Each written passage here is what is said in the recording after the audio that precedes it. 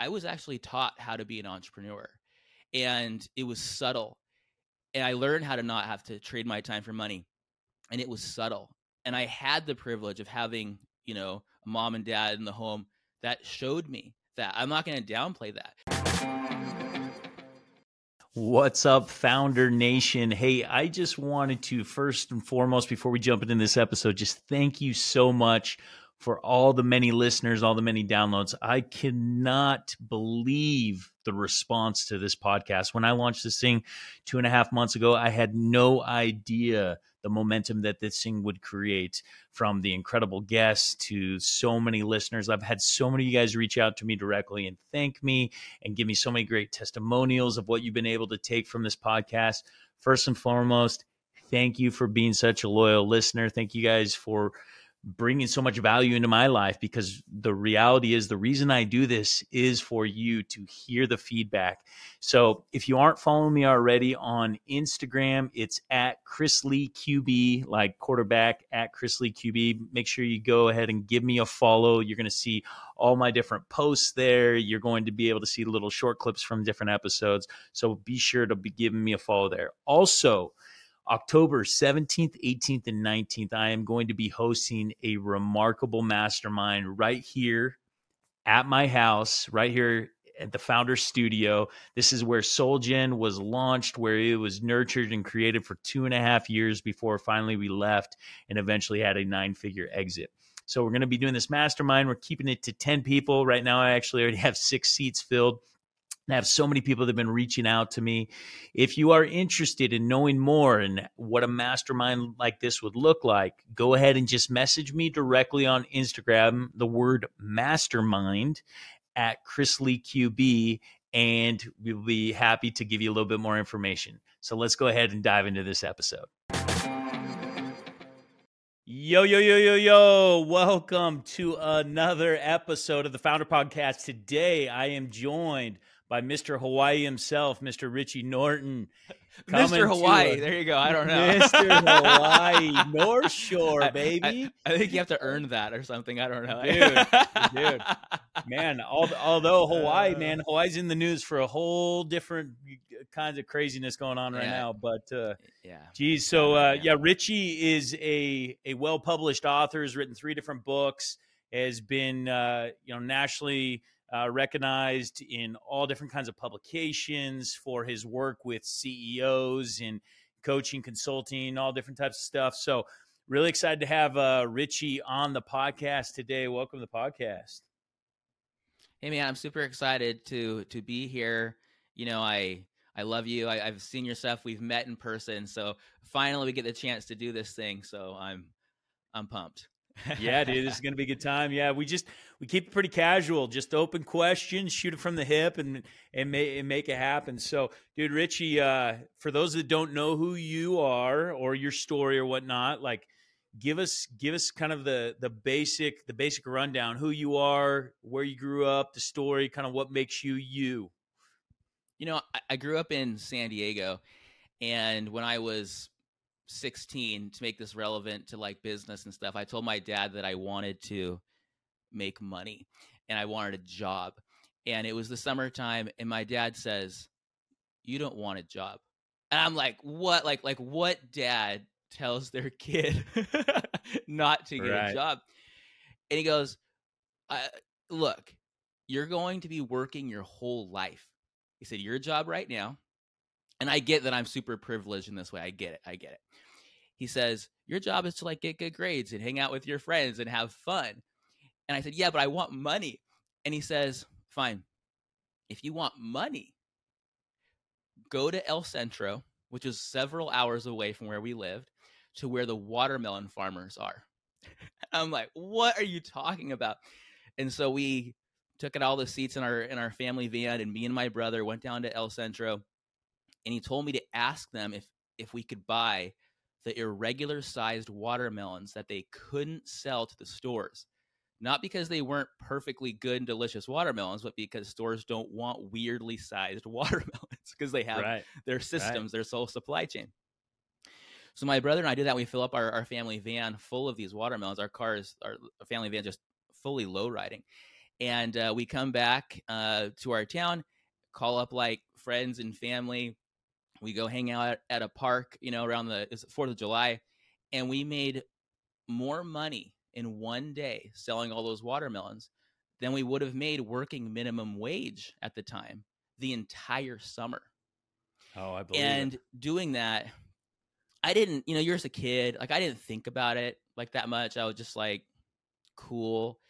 But looking back, when people ask me about my upbringing and what's happened, I realized like, oh, I was actually taught how to be an entrepreneur, and it was subtle. And I learned how to not have to trade my time for money, and it was subtle. And I had the privilege of having, a mom and dad in the home that showed me that. I'm not going to downplay that. Like people are like, well, how did you grow up? How did your parents teach you? I was like a kite on a string. Me, my brother, and my sisters, we felt like we had all the freedom in the world. But looking back, I didn't know it, but looking back, they actually had us on this little string where they would bring us in and let us go up. Because you actually can't fly without that little string. You know what I mean? It just kind of flops around on the ground. So I feel like fortunately had a good upbringing. And, I lived in Brazil for a couple of years. I was a missionary there. Came to Hawaii. But what's interesting is when I was in Brazil, I saw a lot of people in poverty. So I told myself, when I retire, because this is the American mentality, when I'm 65, this is what we're taught our whole lives, I can't wait to come back and help. I can't wait to come back and help people work their way out of poverty. So naive. And then I thought to myself, even if I could help people, I started thinking about it this way. Imagine trying to help somebody when you're in your 20s. Imagine waiting 45 years to do something. Right. This is the way America thinks, or at least they used to. It's changing. Imagine but think about it as generations. Let's say there's someone that is also in their 20s. Let's pretend that they do have children. If you don't, whatever help looks like, whatever assistance looks like, whatever contribution or value you can make looks like, whatever that looks like, if you don't do that thing now, you're affecting the generation now, your similar age, their kids. Then you're affecting, in 20 years, grandchildren. And in 40 years, possibly, assuming every generation is about 20 years. Right. Great-grandchildren. Meaning there are 3 to 4 generations of people you screw over by waiting. Wow. And lulling your way along. Man, I love that. That is a powerful just narrative and really way to look at it. It's a similar a similar principle that my parents taught me. It's like if you're waiting to be charitable, you'll never be charitable, right? Like if you want to give a lot when you're rich, you got to give a lot when you're poor. You got to give a lot when you're 20, when you're 25, 30, right? And so that's 100%. So powerful. I appreciate you sharing and that. people in no matter what situation you're in, which is weird. Like when I wrote this book called The Power of Starting Something Stupid. See, what happened was I didn't just sit and not do something with this. I started a Center for Entrepreneurship at my university by pitching it that would help people in their home country start jobs. I did this not knowing what I was doing, having no money, just having ideas. And I learned this is super hard. I don't know what I'm doing. So it forced me, like a positive constraint, to look for mentors. And because I had not necessarily a specific goal, but an idea of the outcome I was trying to create, people came out of the woodwork, shared their resources, shared ways to make it happen. And now there's this foundation that helps thousands of people every year to work their way out of poverty. My first business was a cashmere business in Mongolia. There wasn't even a McDonald's there, man. Like actual nomads still, like wild stuff. I started building business all over the Asia Pacific Rim. So time out. Do that. Time out. Yeah. Okay. Time out. Too many things. Too fast. No. This is fascinating. And when you hear crazy stories like this, as like the end user, people that are listening to this podcast, they're like, wait, what?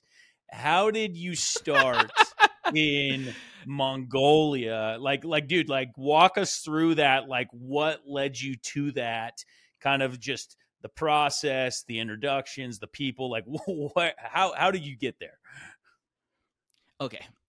This is also like in the beginning, as I was saying, like I love to create space for opportunity, right? And the idea is, how can everything I do create an impact, but also more time and availability and autonomy and ability to do things. Right. I'm saying this now as like an author who has thought through it. At the time, I didn't have this vocabulary. Right. You know, Right. it was just more of, let's just see what happens by not waiting. Yep. What's it gonna hurt? Oh, you might lose this, you might lose that. What if I Dude, don't? how do you how do you end up in how do you end up in Mongolia though? Like how does that even happen? So I wrote this business plan for an idea to start this foundation, and they told me, you don't know what you're doing. The devil is in the details. It'll cost too much money.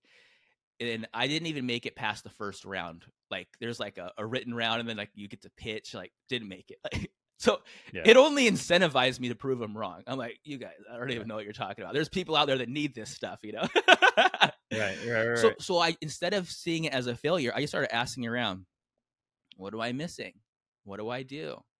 And there was a professor that introduced me to a student who had won the business plan competition years earlier from Mongolia and was already back home. And they said, if that's what you want to do, you should talk to her because she would be a good one to start with. And she happened to be visiting Hawaii. She was working as a translator for the embassy. I met with her, went to Mongolia, met her husband, met the people around. We figured out, they said at the time, like the country was incentivizing them to do cashmere products, as cashmere comes from these goats that grow this fine hair in very cold climates. And I mean, I can keep going through the details, but like, no, dude, I love it because like what you're sharing is like in people that aren't in business or that want to be in business or whatnot. A lot of times they think that there's like this hand that controls things, right? Like that's like, no, you can't do that, or you know, you can't go and take this risk. It's just like hearing what you're saying. It's like you met somebody and you're like, all right, let's go to Mongolia. You buy a plane ticket, you head over, then you start seeing opportunity. You're just taking this just really stupid action, right? Like you're talking about. The name of your book was The Power of Starting Something what? Stupid. That's right. There you go. That's right. Right. So I mean, the power of starting something stupid. Like there's so much power in that, right? Like going and just like something that doesn't necessarily make sense, or the action that doesn't necessarily make sense, but you're out there, you're putting yourself out there, you come across this incredible opportunity with cashmere in Mongolia. Like, dude, that's and awesome. Then this turned in, and then this turned into inspiring people that this happened, especially her and her husband's story, and inspired other people from Mongolia. Other people started doing things that organically turned into people reaching out. What are you doing? I don't know, but do you want to do something too?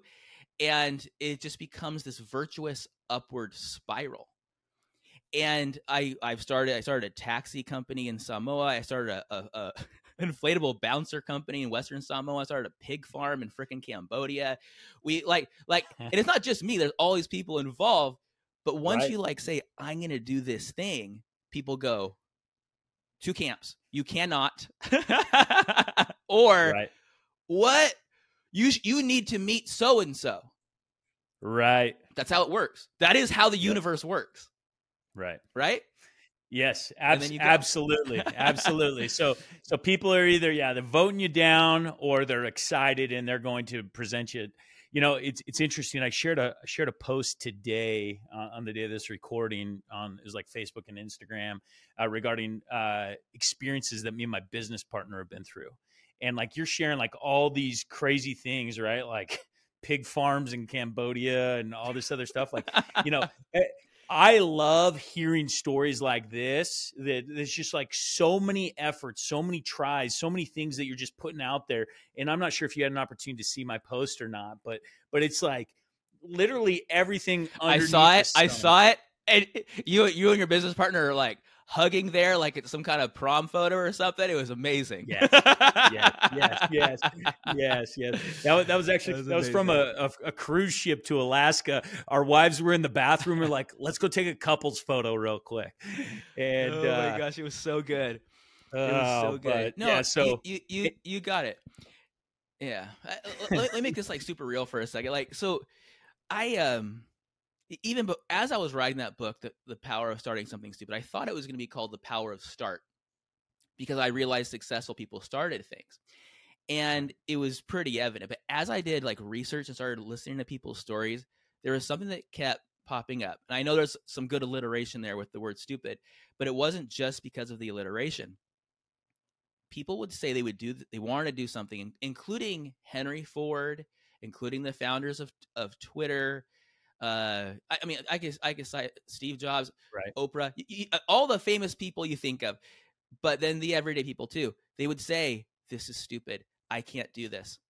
This is crazy. This is something for someone else," or someone would tell them that. And I realized I started doing interviews. I interviewed hundreds of people that were in retirement or approaching retirement, right? Because this is my new mentality. Right. And I said, like, what made you successful or not? And the ones that were, I won't say definitively if they were successful or not, but in their own minds, the things they wanted to do, whether they accomplished them or not. Right. The ones who did not, they said, I waited for a time, something like this. I waited for a time when I'd have more time, more education, more experience, and more money, only to find out that when I got here, I still need more time, more experience, more education, and more money. And when that, like, it was like just like bells, like going, wake up. It's not about time, education, experience, or money. It's about desires and action. Wake up, you know. But I say that like, oh, this is so easy. He's making stuff up. Yeah, that's exactly what I'm doing. I'm making stuff up. But let me tell you this. My brother-in-law passed away at 21 in his sleep out of nowhere. Oh, he was living on and off with us for like 5 years. And when he died, not only was it so crushing to us, our souls, mentally, like just takes a toll on you physically, I thought, dang, he didn't get the chance to live longer. He lived a great life. Great dude. Love him so much. He lives on in our minds and in my kids' lives constantly. But when that happened, I realized, oh, I don't think I have as much time as I think I do. Right. A few years later, we had our fourth son, and we named him Gavin after my brother-in-law, Gavin, who had passed away. And one day he gets this cough, and the cough isn't that bad. We take him to the doctors. They say it's nothing. We take him back to the doctors. They say maybe it's RSV. We take him back to the doctors. We don't know what's going on.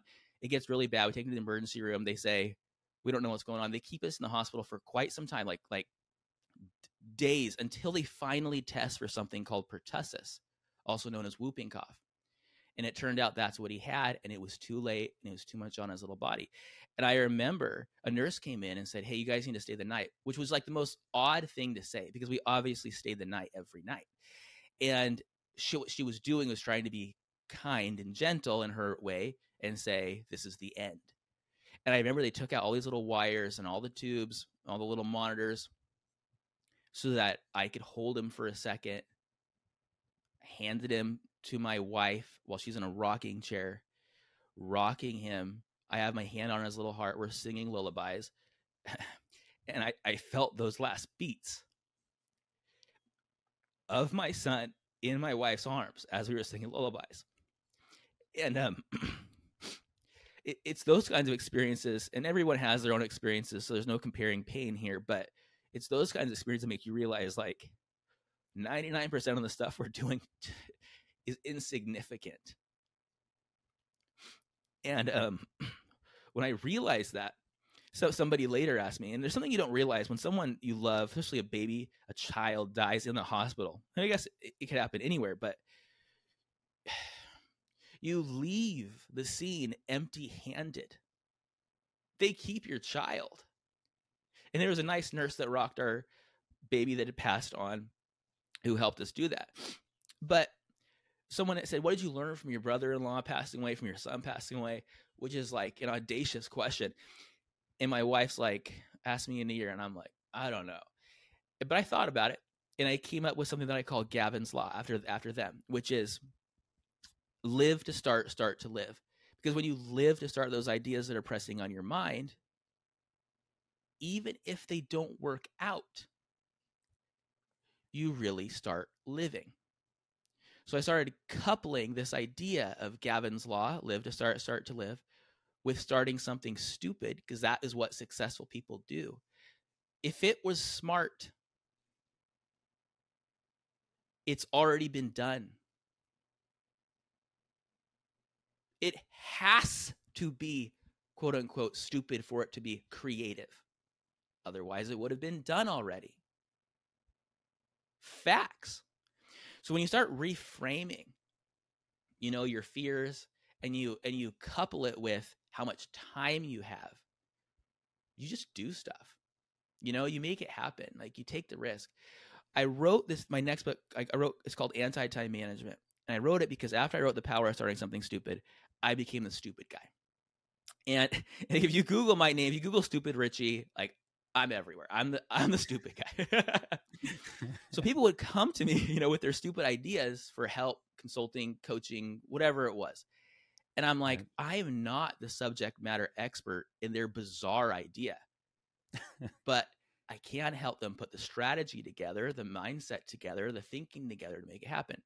It's not hard, even though I know it seems hard, and it is hard, but like, in reality, it's not crazy difficult to make money. You either sell your time, or you sell a product, or you sell a service, or you sell an asset. That's what you do. You sell something. Okay. What is hard is doing it in a way that allows you to live your life. Because most people are anchored to when they're 65, which also is a metaphor for when the kids are out of the house, when the kids graduate, when the mortgage is paid off. I had a meeting with Stephen M.R. Covey. He wrote a book called Speed of Trust. His dad wrote 7 Habits. He brought me into his office. I was young, mid-20s, and he said, Richie, you're a great speaker. I want you to work for me. And I'm like, what? And he goes, I want you to train executives. And I go, I literally said this to him. He's kind of a balding man. And I go, look, what am I going to say, anything at all, that could help the gray hairs? Okay. I'm like, this kid. And he told me something that blew my mind. He said, Richie, people say they have 20 years experience, when in reality they have 1 year's experience repeated 20 times. And when he told me that, I was like, it just tore open these windows. He wasn't saying experience isn't important, even though experience is overrated. He was saying I could learn. Continuous improvement, continuous learning. So when people said they want to start the stupid idea, and I helped them make money and have time with their family, what I really realized was they would lose often. Everyone does this. They have a dream to have time and freedom with their families. They can travel the world, and they can do whatever they want, and they can make contributions. But what happens is they often, and most likely, because they don't know how to do stuff, they're managing their time like they have for the last 200 years since the Industrial Revolution. They do it in a way where they did it to get time and freedom, and they lost their time and freedom to the business. So anti-time management solves that problem, where it's not managing your time, it's who owns your time. And it should be you, not a calendar. A full calendar is an empty life. It's and it teaches people how to do it in a way that accelerates their ability to make contributions. Well, I'll tell you one thing, and then you can ask me another question. When you sacrifice what you love for success, you get neither. How you spend your time is how you show your love. So you have to bake in your values from the start. If you say I'm going to live my values at the end of a timeline, you're essentially saying your values don't matter. You can't live a life on. It's like baking a cake without sugar. You can't, if you bake a cake without sugar, unless you're a keto person and you sprinkle something else in it. But if you bake a cake without sugar, you can't expect it to be sweet. If you don't live your values from the start, how can you expect to live a life on value? So the idea is value your time. Don't time your values. So can I share something with you about your book? Yes. So I've actually never shared this before. So in March this year, I was doing a program called 75 Hard. Are you familiar with 75 Hard? Yeah. Yep. So part of 75 Hard, you exercise every single day, twice a day. You read a book self-improvement book, 10 pages or whatnot. And I had up in that till that point. So I was on day like 60 day 45 or whatnot. And I finish a book, and then I find your book on my bookshelf. You had given me a copy of it when we met. And so I pick it up and I start reading it, and I'm reading it for the next 20 days. And when so about day 67, day 68, I get in this traumatic car wreck. Oh my gosh. That is a drastic. In fact, your book was with me on that car wreck. And so, and if you, for anybody that follows me, you can look on my Instagram. You can see it. We were in a head-on collision. Me, my 14-year-old son, and my 9-year-old boy is in the back. We're in my Tesla Model Y, head-on collision with a drunk driver that's coming at us 130 miles an hour. And oh my gosh. And at this point, there was a lot of decisions and stuff going on in my life and my business, and I was there was a lot of just like regret that I was feeling towards like spending quality time with my kids, with doing things, because I was slaving away to my business and whatnot, and so. It's interesting because at this time I was reading your book, and it was really inspiring me. Okay, like what do I need to do? What do I need to change? How can I better be involved in my children's lives and make it less about like trying to balance all this time and whatnot. And so I get in this car wreck, and it's just in my mind like just a sign from God. We walked away from it. There's no reason we should have survived. And if you look at my car, it's like completely destroyed. My son, who's doesn't have a seatbelt in the back, and literally my whole left rear axle is gone, and that door and back seat is gone. And my son in the back seat without a seatbelt walks away with a fat lip and a bruised face. Oh my and gosh. Anyways, so this all happens, and along with another series of events that were happening in my business, some arguments that we had as a board and different things like that. And like ultimately a few weeks after that, I made the decision to walk away from my business and take the chairman role and step down as the CEO of my business, and which has ultimately led to me producing this podcast.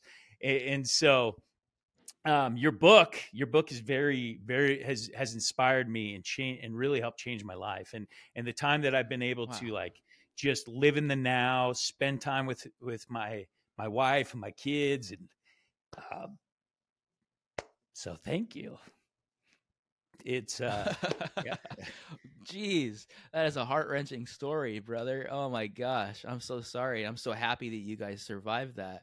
I'm glad the book helped, but you did the work, man. I mean, just look at like even look at you sharing the story. It's like we can talk about business stuff all day, but like we don't work for work's sake. Dude, I love that story. Thanks for sharing that. That means the world. You're gonna have me thinking about that for a long time, brother. That's That's Yeah, insane. yeah. I mean, there was Gosh. just a lot of realization that I came to your exact points of like, man, like what am I doing? Am I just chalking it up and then once I decided to step away, you realize that like, okay, retirement and everything else isn't what it's all cracked up to be, and then, like I can still do really cool things like shoot a podcast while spending all the time that I want with my kids, and it doesn't have to be one for the other. It's just like living in the present.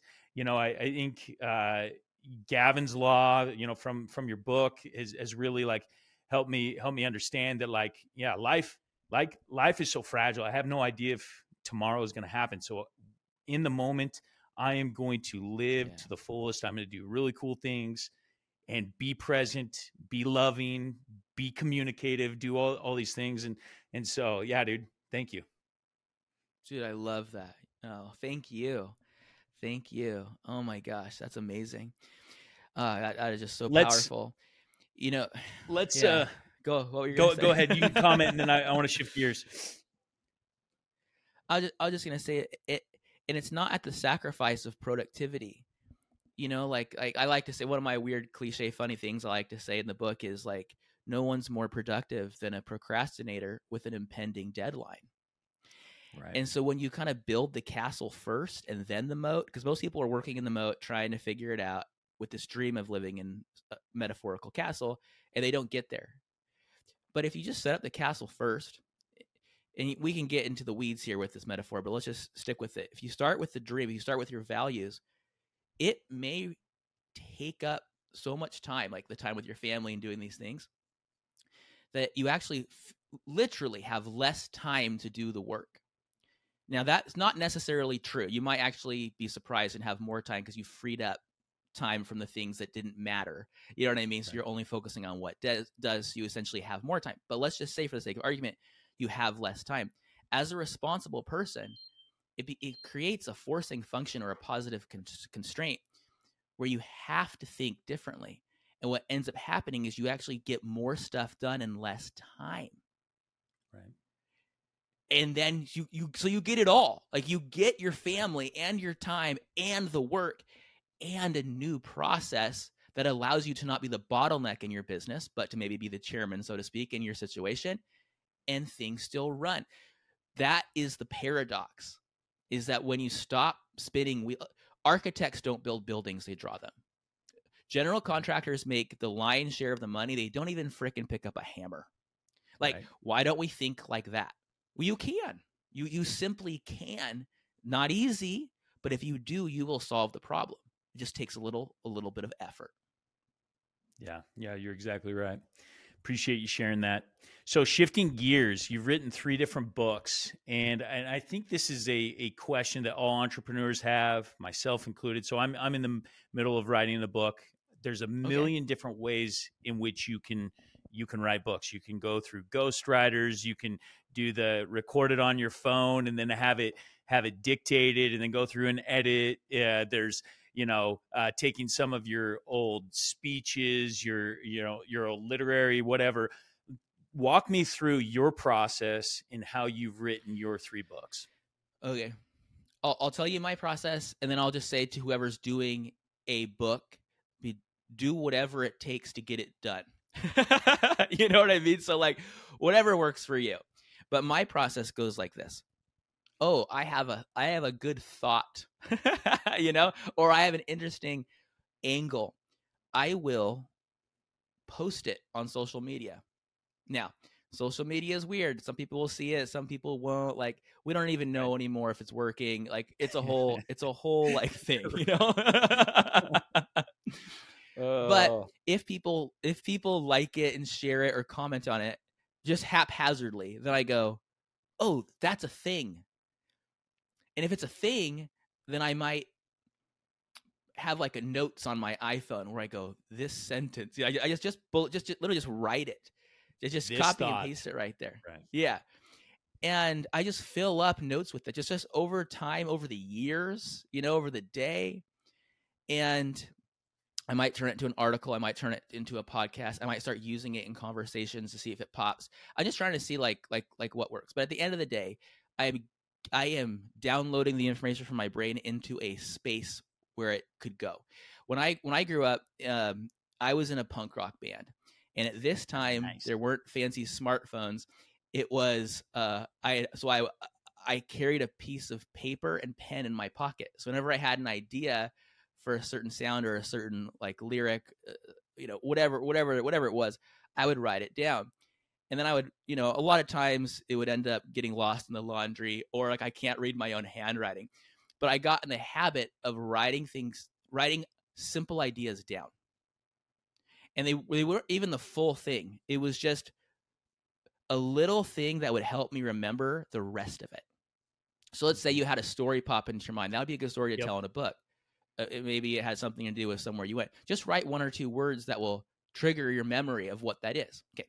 So I fill it up like that. So I'll fast forward through this. You're good. If I want to write a book, I love the detail. You do? Okay. I'm also a fan of like, it doesn't always work this way, but I'm a fan of having a working title. Like, oh, that's a good title.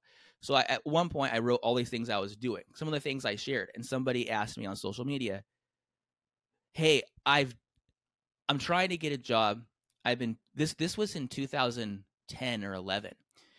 He goes, I'm trying to get a job, and I've done all these resumes every single week, and it's not working. And my wife was dropping me off somewhere to meet with someone. And I turned to my wife, go, look what this person said. And I said, resumes are dead.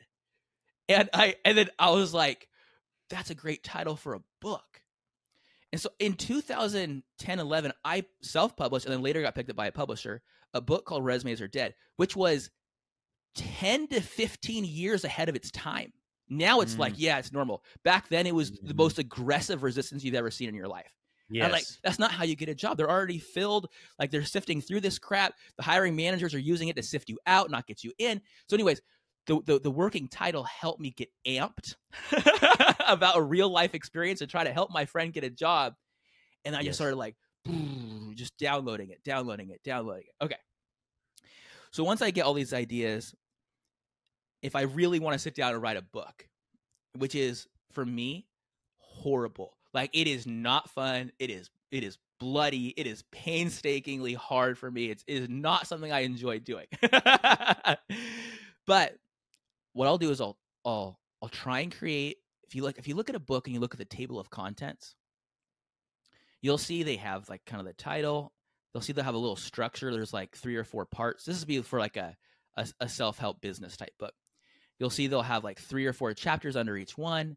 They'll write it out. I will write that because now I just have like a skeleton of what it can change, obviously. Then I'll go back and take all those bullet points. I might have tens or hundreds of them, and I'll place them underneath each of those fabricated future chapters. Now I have several pages of a document.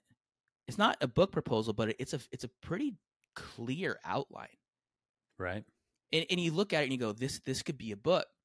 Then I'll go, I learned this. I've taught and I've done all kinds of stuff, but I learned something about principles. And I learned this over 20 years ago. A principle can be easily identified or taught as an if-then statement. So I will write down, if they read this chapter, then they will learn this, or they will do this. So now I have a clear expectation of what this is going to look like. Then I might write a paragraph about it. See how this builds? It's very, when you think about it this way, you could rush through this, but like over time, there's no rush, there's no timeline. It pretty quickly turns into a really 30 to 90 page book proposal. So now you have like this if-then statement, you have a couple paragraphs, you have bullet points, the principles you're going to teach, and you're like, dude, this is good. In fact, at that point, you could probably use it as a lead magnet or spin it off as a small ebook. But then I go, and I've learned this talking with a lot of best-selling authors, then I go, what if this chapter was an article? Because articles are designed to capture your attention, right, from beginning to end. And if it's a self-help business type thing, they're supposed to be actionable. So then I'll write an article as if it's a chapter. And now you want them to stand alone. It's called being evergreen. So someone could just flip to the middle of your book on fear and just understand your chapter on fear without understanding the rest of the book. Yep. So I'll do that, meaning I'm not writing my book from beginning to end. If I feel excited about writing a chapter on procrastination, which happens to be at the end of the book, you know what I mean, on purpose, whatever, I will write that one, you know? And I will go mix and match between chapters and then later start integrating them so they all make sense, because I already know most people will never know the book exists. Most people will never read it. Most people who ever see it will only read the title. And after that, the most read pages will be the first chapter. So I write the first chapter. I have it kind of there, but I refine that one the most because that is the 80% of the time, maybe more, the only thing they're ever going to read. Right. The hook. If they get that far. Right. So that's kind of how I do it. I could get more detailed, but if you use that process, you will have a book, and you go back and you can make it look pretty with, I don't know, frameworks and little drawings. You can do all the things, that you want to do. People do it differently. I get it, but the way I do it works for me.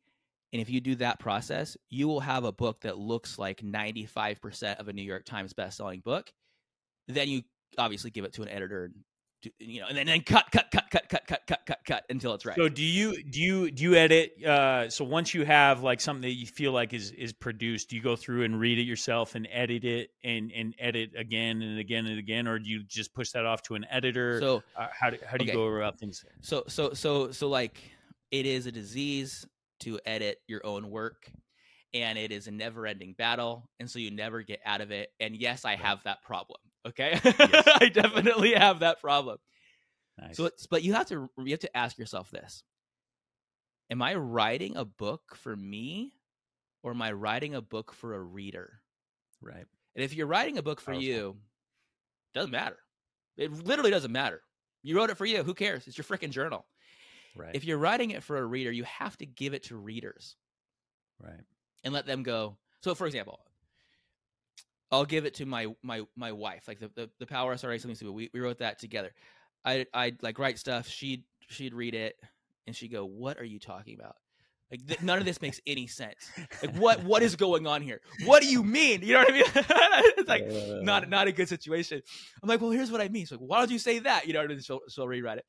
Nice. My second book, we didn't work on it together, but I would just do my best, give it to an editor to clean it up. You know what I mean? And then have like a final content / editing person, whatever. There's a million people you could work with, but yep. I have many eyeballs look at it. A few close professionals that either a part of, if I'm I've self-written stuff, but my last books are written with publishers. Like, I mean, Hachette's one of the top 5 publishers in the world. Like, they have all the people in the world. Right. And so they have a process. But at the end of the day, their process, if you're not going to go with a publisher, it's not that much different, if any different, than just hiring somebody for a little bit of money to professionally look at it and edit it. There's walk us through. So walk us through, like, your first book was self-published, right? And then later was picked up. Like, how did you go from self-published to published? Like, what was the process? Was it because your first book was a hit that a publisher picked it up? Or, I mean, and then, like, once you have been published, how do you get another publisher on? Like, kind of what's that process like? Okay. Let's just say it's different for everyone, but I'll share my experience. Okay. Yeah. When I wrote The Power of Starting Something Stupid, I pitched it to a mid-sized publisher, Shadow Mountain, and I didn't write the book. I wrote a proposal. They picked it up, and we signed a contract, and then I write the book for a year or two. That's how it works. This is how it works. Cool. It could be different. A lot of people are like writing whole books and trying to send it in. That is not traditional. Like, in traditional publishing, you don't write a book. You write a proposal. I could be wrong on that, but in my experience and most of the authors I work with that use big publishers, that is how it works. Okay. So at that point, when you have like a proposal, like how much of your book is written, are you talking like a 20, 30 page like outline of the book? Yes. Okay. Yes. Got it. Like kind of what I wrote, what I just described to you, it will Yep. look something like that. And some people who already Right. have a publisher, then they can just kind of whip them out, and it's like they don't have to prove anything anymore. Whatever. Yeah. Okay. There's so many things we could talk about, but I'll try and stay on task here. No, this is great. So, I think there's a lot of listeners that are just like curious, or have this hope of someday being able to do these things. So like you giving like actual details gives them like, wow, oh, that is potentially something I can do. Okay, let me tell you, just so everyone knows a little background, then I'll share some more. I have printed hundreds of thousands of books. I have a company called PROUDUCT, and I created it, products you're proud of.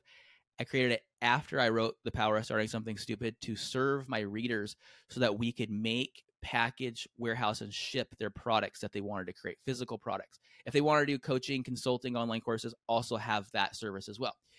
And it turned into where we're making yoga pants, like where you and I met and the people like in that room, we make a lot of their stuff. Like that's what I do. Right. I didn't try to do that. It was people asking me questions and I'm like, oh, I can do that. Right. And it ties back to that whole international social entrepreneurship thing I was doing. That's where it came from. Okay. So cool. Okay. So you never know where things are going to end up. I love that. All right. That. So I print hundreds of thousands of books. He's like, how do you print hundreds of thousands of books? Well, one time I was on a podcast with John Lee Dumas. I've actually been on his podcast several times. But the first time he's like, yo, we need to talk afterwards. I'm like, okay, what? He's like, I want to create a journal. I'm like, okay, let's make a journal. So we made the Freedom Journal. If you're familiar with it, we raised, I don't know, 365, maybe it was 400. I can't remember the number, some astronomical number on Kickstarter for this journal. And the Freedom Journal, the Mastery Journal, the Podcast Journal, we made those together. Cool. You can see his numbers on his website of how much money they make with these books. Okay. So I'm coming to you from the aspect of, I do love self-publishing. I do love printing physical books. I know you can put them on Amazon for free and they will print them for you. Those books are great. You can do it. They look like crap, but you can totally do it. You know what I mean? Like there's everything there that you can do. Or in just a digital book's fine too. I know people that sell a digital book for $100 and they make way more money than any other author that would do with a right. physical book for $25, right? Like it just depends on your goal. If your goal is to work with a traditional publisher, it just looks different. And the value proposition that a traditional publisher has is not the same as it was 50 years ago. Right. Like when there was all this distribution and they could control it and you could only get it here and they were going to make you famous. It's the opposite. They're looking for people that already have a following right. that will do all the work for them. And yes, they will print the book like I could, and they will get it into Barnes and Noble if it's one of the top ones because they have those channels of distribution. But at the end of the day, they are sharks and they know it and they love it and it's traditional and it's a 100-year-old thing, but they will take 90% of your book. And when I say 90%, I literally mean like they have different scales of like, if you sell this many, you get 7%. If you get this many, you get 10%. You get 15%. When it goes from hardcover to paperback, then you only get this amount. It's on and on and on. But in essence, they keep 90% of the revenue, right? And you keep more or less 10. So if you're trying to make money with a book through traditional publishing, you have to sell a lot of books to do the math. This is the way it is. This is not a secret, but right. It's a myth that people have, that they're going to go get rich and famous by selling a book. I believe I could be wrong in this, but I think most people don't sell more than 2,500 books. Right. I think that's somewhere around that. That's through a publisher. Wow, that's really really low. Yeah. Wow. I mean, it just depends. I mean, it just depends. Depends on who you are, what you're doing. But I mean, if you don't have an audience in today's world, are they going to create one for you? You would hope so. Right. Doesn't work that way. Doesn't work that way. Maybe it used to work that way. And I'm not hounding or being hard on traditional publishers. I'm Just the not way it saying is. anything they don't know. They will disclose this to you. This isn't a secret. It's just It is what it is. But with self-publishing, you would keep 100% of the proceeds, more or less. It depends on what fees Amazon takes, et cetera, less your costs of production. Okay, so there's more we can go to that. But for me, I actually got this deal with Shadow Mountain, which is a general audience imprint of Deseret Book. And that book did well. I love them so much. It's in like a dozen or more different languages now. So cool. While I was writing the book, I went to a publishing conference in New York with only 100 people with Seth Godin. And this was at the time when people were like really worried about the internet and it destroying traditional books. Right. People still have that, but right at that moment in time, it was a crossroads. And he was describing how books are going to become like records. They're just nice things to have on your shelf.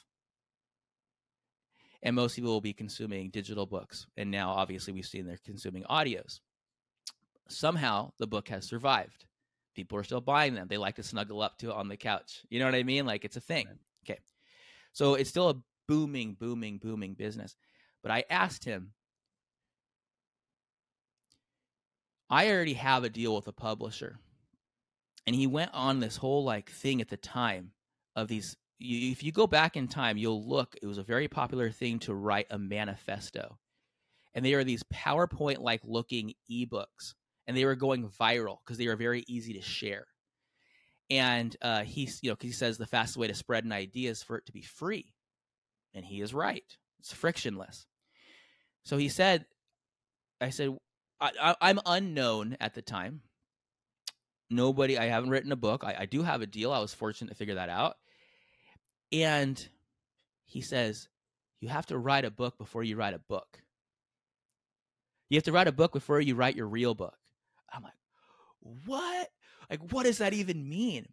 And that is why I wrote Resumes Are Dead and What to Do About It. I wrote Resumes Are Dead and What to Do About It while I was already under contract for The Power of Starting Something Stupid. And I gave it away for free as a way to build an audience for people to go, Richie is an author.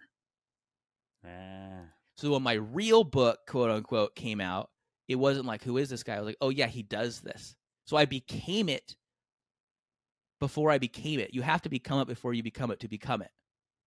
Dude, I think that is such I think that's such a powerful principle just in everything, right? Like, you're not going to be successful on the first one, so you got to get the first one out of the way, right? The first one's not what you're going to be known for, or that's going to be your crowning jewel. It's the same thing like with my business, right? Like I had several businesses before I had the one big one that took off and sold for 9 figures and everything like that. Same with books, same with everything. And I think this goes back to your point, the power of starting something stupid, just getting it out of the way. Yeah. Step into it. So when you step into like the future and you just act from that future, you think differently. So when you start acting like that person you want to become, you start doing the things that person would do, and you start making the magic that you wanted to make. This is my frustration with timelines. When we were kids in kindergarten, they taught us like, hey, you have a goal. Oh, cool. You can finish it at the end of the day, or you can finish it, or you can do it at the end of the year. That had nothing to do with the goal. Because to be honest, especially in kindergarten, you could have gotten that done in 1 second. It was about controlling the children in the room and keeping them incentivized to be good, to listen, to shut up. This is real. This is not like some crazy thing. Like, we know this as fact now. So, but the sad thing is we keep carrying this on. So the idea is if you can rescue your dream from the end of a timeline and do it now, thinking from the dream and not endlessly toward it, you're more likely to achieve it. And this is why executives who become entrepreneurs have such a hard time, is because they learn as an executive that to become successful, you have to manage yourself and you have to manage people. But when they move, don't get me wrong with these words. Like, I know they mean something to certain people, but when you manage yourself, I know self-management is a good thing, but There's a difference between self-mastery and self-management. When you manage yourself and you manage people as an entrepreneur, you lose your soul. You don't get any time. So, like, sidetrack, time management. I studied it in depth to write this book, Anti-Time Management. The book was going to be called Time Tipping, because I call these people who do it time tippers, but settled on anti-time management for other reasons. But what I learned was, back in the day, there was no word for this. It was a guy named Frederick Taylor. They called it Taylorism. And he saw people not working on the factory floor. He called it soldiering. So like when a soldier would be called into the military but didn't want to be there, so they would like drag their feet and like be slow to obey orders. He saw that happening on the factory floor. It happens today. Go anywhere. Everybody does this, right? So he started watching people. They called it like, they started watching their motions, these time motion studies. And it got to the point where they started telling people, oh, this is the fastest way to move bricks from here to there. Here's how you pick them up. And as you roll up this whole idea, it turned into what they called scientific management. I'm not saying this is necessarily wrong, but I'll tell you the effect of it. Back in the day, these people, it was the first time in history that the body and the mind the mind and the head had been removed from the body. Back in the day, they were creators and they would just kind of make stuff and they'd do it and they'd put it out there and it was done.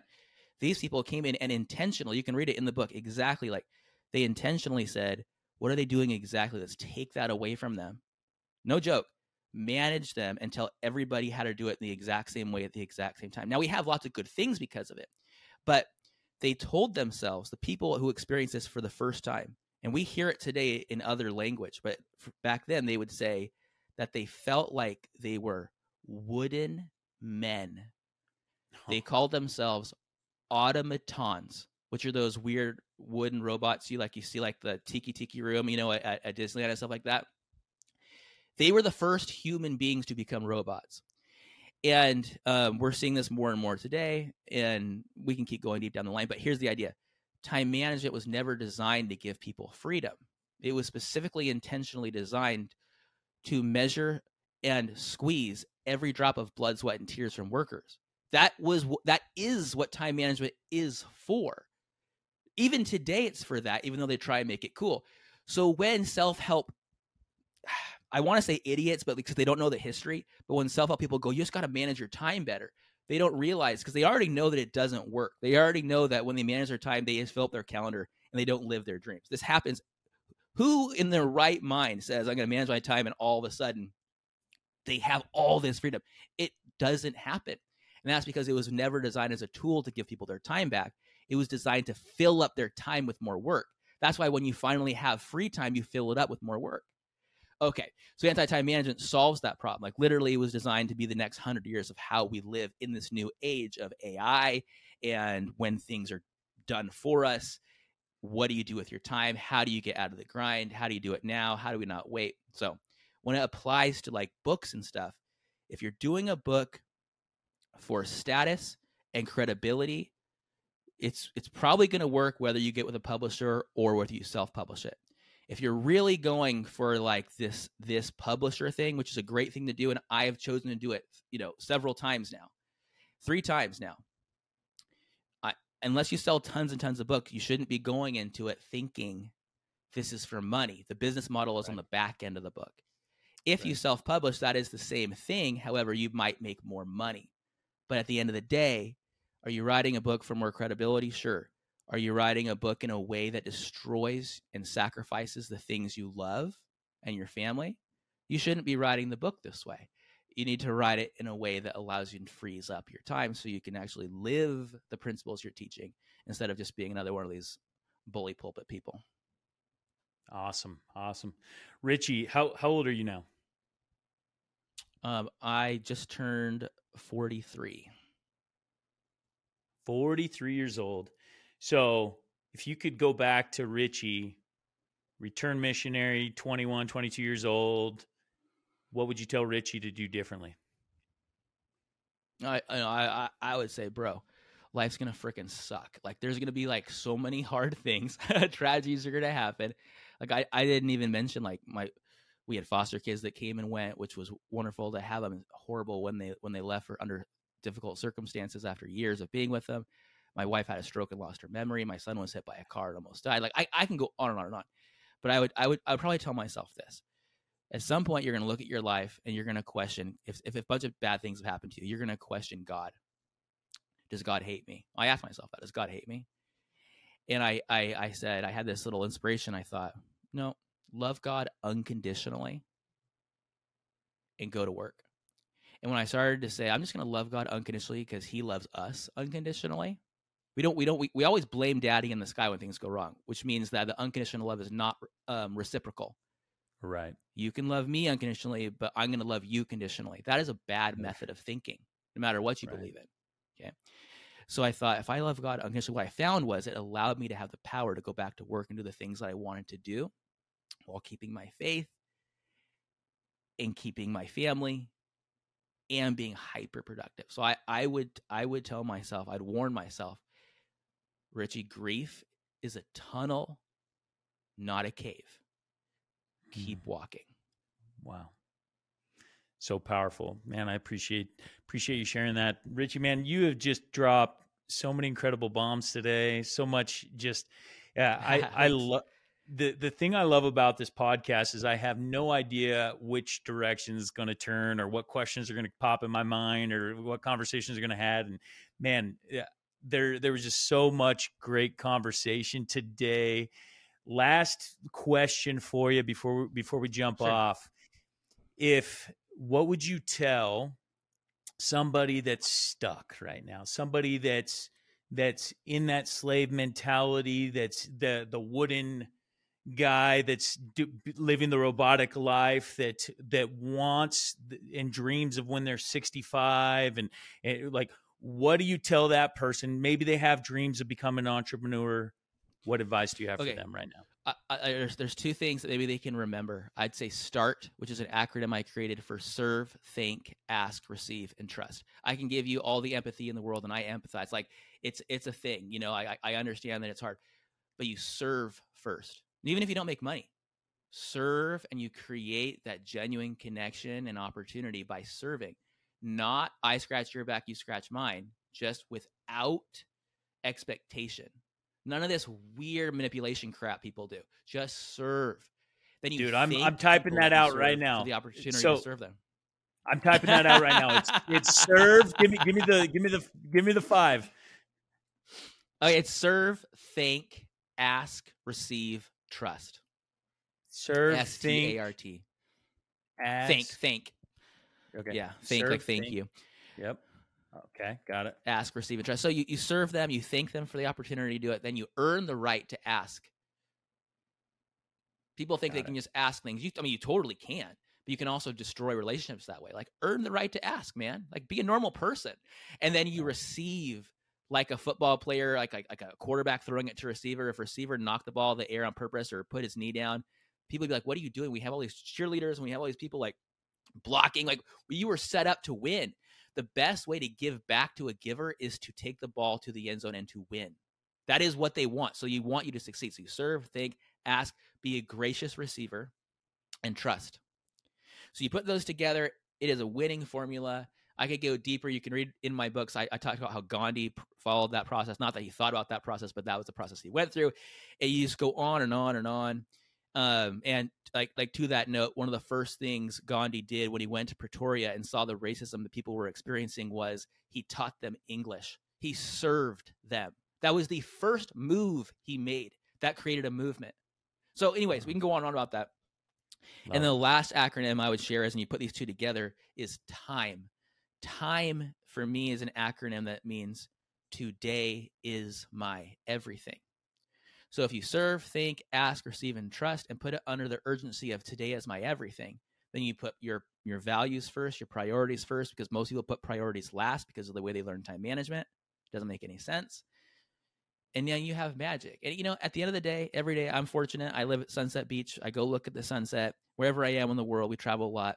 But I tell myself, like, every sunset is an opportunity to reset. So at that time, as the sun goes down, I really do this. Wow. I think what a cool sunset. I enjoy that. And then I go, what worked today? What didn't?